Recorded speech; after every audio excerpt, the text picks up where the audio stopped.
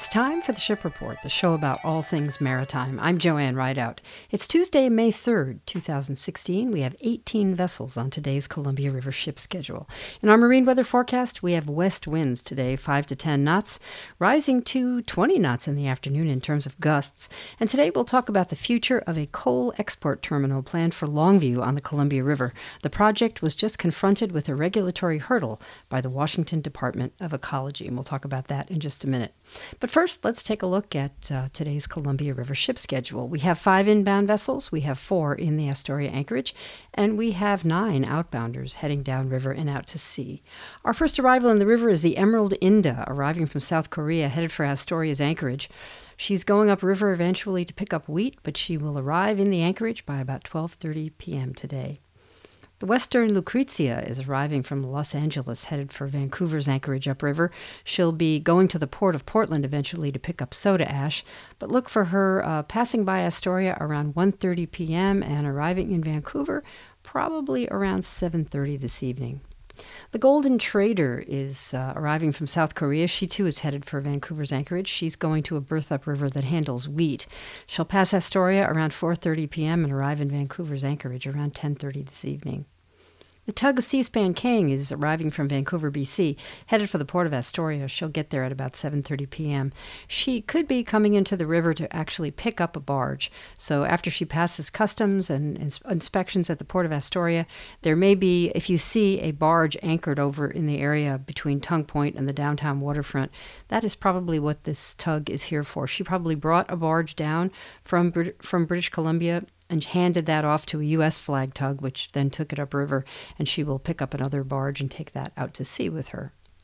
Next inbound is the Morning Lisa. She is a car carrier arriving from South Korea. She has brand new Hyundais on board, and she is headed for Portland. She'll pass Astoria around 11:30 p.m. and arrive at the port of Portland around 5:30 a.m. on Wednesday.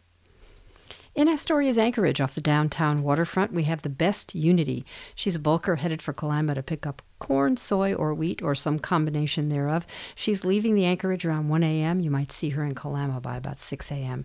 The Doric Victory is headed from the anchorage to Portland. She's going to the port of Portland to pick up potash for export. She will depart around 10:30 a.m., and you might see her at the port of Portland by about 4:30 this afternoon. The Ulusoy 12 is headed for Portland from the anchorage. She's going up there to pick up wheat, and she will leave around 11 a.m. and arrive in Portland around 5 p.m. And the Y.M. Rightness is a bulk carrier that is awaiting orders in the downtown waterfront in the anchorage. And eventually she, too, will head upriver to pick up her cargo and then head out to sea with it like the other ships. In our outbounders, speaking of ships heading downriver and out to sea with cargo, we have the Baltic Wasp. She's a bulker leaving Kalama, corn, soy, or wheat there. Leaving around 5 a.m., maybe passing Astoria outbound around 10 a.m. The Star Loen is leaving Longview with logs on board at about 5 a.m., maybe passing Astoria outbound around 8:30 this morning. The ATB, Articulated Tug and Barge, Dublin Sea, is heading out of Portland. She has petroleum in that barge, leaving around 5 a.m., passing Astoria outbound around 11 a.m. The Mississippi Voyager is a petroleum tanker. She is heading out of Portland. She is owned by the Chevron Corporation, and she is leaving Portland around 10 a.m. Maybe you'll see her pass Astoria outbound around 4 p.m. The Hestia Leader is headed out of Vancouver. She has Subarus on board, leaving around 3 p.m., passing Astoria outbound around 9 p.m. The Otago Harbor is leaving Longview carrying petcoke at about 3:30 p.m. She could be passing Astoria outbound around 7 p.m. The Peaceful Seas is leaving Portland carrying wheat at about 5 p.m., maybe passing Astoria outbound around 11 o'clock this evening. The Santa Serena is leaving Longview with logs on board at about 5 p.m. She could pass Astoria outbound around 8:30 this evening. And another log ship, the Forest Trader, is leaving Longview around 5 p.m. and also will pass Astoria outbound around 8:30 p.m. But those ships will be well spaced apart, a couple miles apart, as they pass the Astoria waterfront. A little more about our marine weather forecast. We have those west winds 5 to 10 knots today. They're going to increase in the afternoon, move around to the northwest, increase 10 to 15, and then, as I said, have those gusts as high as 20 knots in the afternoon, so a windy afternoon on the waterfront. Wind waves northwest 2 feet high at 4 seconds apart, and west swells 6 feet high at 12 seconds between those wave crests, and we do have a chance of showers today. Well, today we're going to talk about coal on the Columbia. Coal exports, that is, proposed in the case of this project for a berth on the river in Longview. Millennium Bulk Terminals has been hoping to get coal exports going, and the project has been in the works for the past few years, but they've hit a regulatory snag that is significant. I'll share with you an excerpt from a story from a newspaper called the Capital Press, which bills itself as the West's ag website for news, agricultural. The story was published May 1st on their website and written by Don Jenkins, and you can find the entire story online at capitalpress.com. The Washington Department of Ecology on Friday demanded a company proposing to export coal submit a plan to sharply shrink the project's expected carbon footprint, raising questions about the plan's chances of winning approval from Governor Jay Inslee's administration. Ecology released a long-awaited study on the environmental impacts of building a coal export terminal in Longview along the lower Columbia River.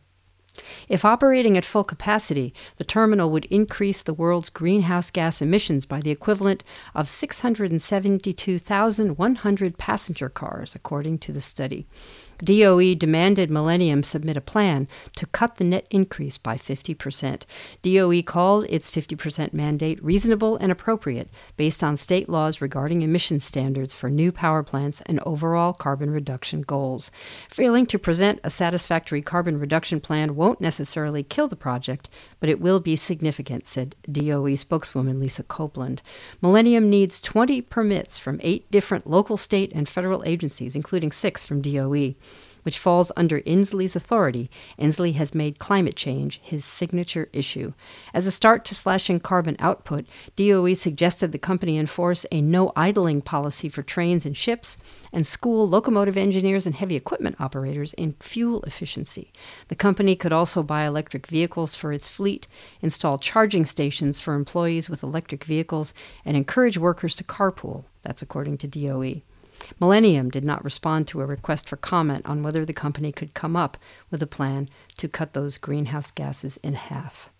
And that is from the Capital Press. You can find that entire story at capitalpress.com, as I said. So we'll have to keep tabs on the progress of this project and whether the 50% hurdle is too big to surmount.